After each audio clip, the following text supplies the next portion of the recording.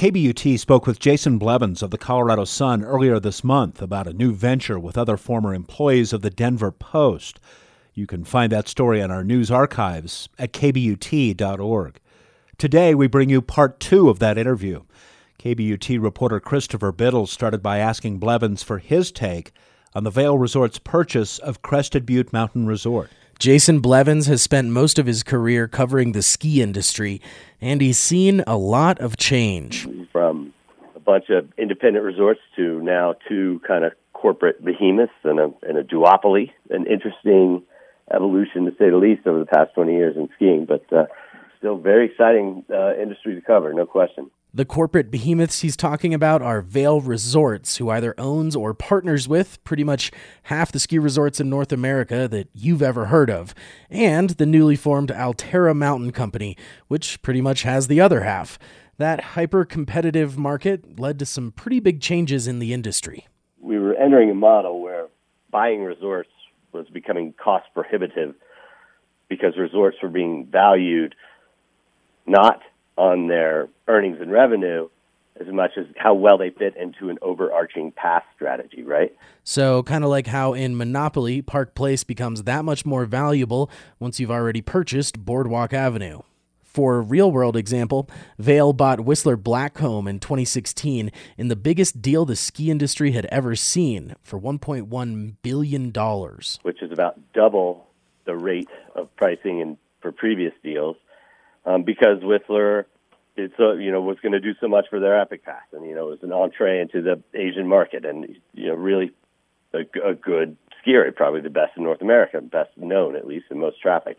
The following August, the conglomerate of resort owners that would later become Alterra Mountain Company made a similarly out-of-proportion purchase in Utah's Deer Valley Resort. That set into motion a series of moves and counter-moves between the two companies, including in June, Vail's purchase of Triple Peaks LLC, the parent company of Crested Butte Mountain Resort, Okemo Mountain in Vermont, and New Hampshire's Sunapee. They also acquired Stevens Pass in Washington as part of the deal, which, according to Blevins, showed a return to normalcy where a resort's purchase price was tied to its revenue. Good for the industry. I don't think we need to go out there saying that ski resorts are worth $1 billion because they will deliver this to your pass sales as much as this resort earns this much, so it should be priced this way. So I think we the Crested Butte deal, in my mind, returns us to a more rational pricing scenario for ski areas, which is, I think, healthier for the industry in the overall. Triple Peaks is owned by the Mueller family, who walked away with $82 million. An additional $155 million went to pay off their lease holdings. But what does all this business mean for the average, everyday resort skier? Vail and Alterra toss a lot of money back into their skiing. They are typically invest anywhere upwards to $100, $120 million a year across their network of resorts. That translates into new chairlifts, new restaurants, new parking, all of it going into the ski experience, not necessarily real estate. Some real estate holdings at Crested Butte will remain in the hands of the Muellers, including a hotel and a nearby housing development, which supports Blevins' notion that Vail doesn't want to deal with real estate. Same with Alterra. All in all, it shows a shift to a somewhat older model of the ski industry. They do not seem to be interested in building anything as much as investing in their ski areas. So I would imagine that both those companies are going to continue to invest heavily into their product with the idea that the nicer the product they have, the more season passes they can sell, and then they're going to hit a certain number of season passes sales per year to where they can really become a sustainable operation through lift ticket sales.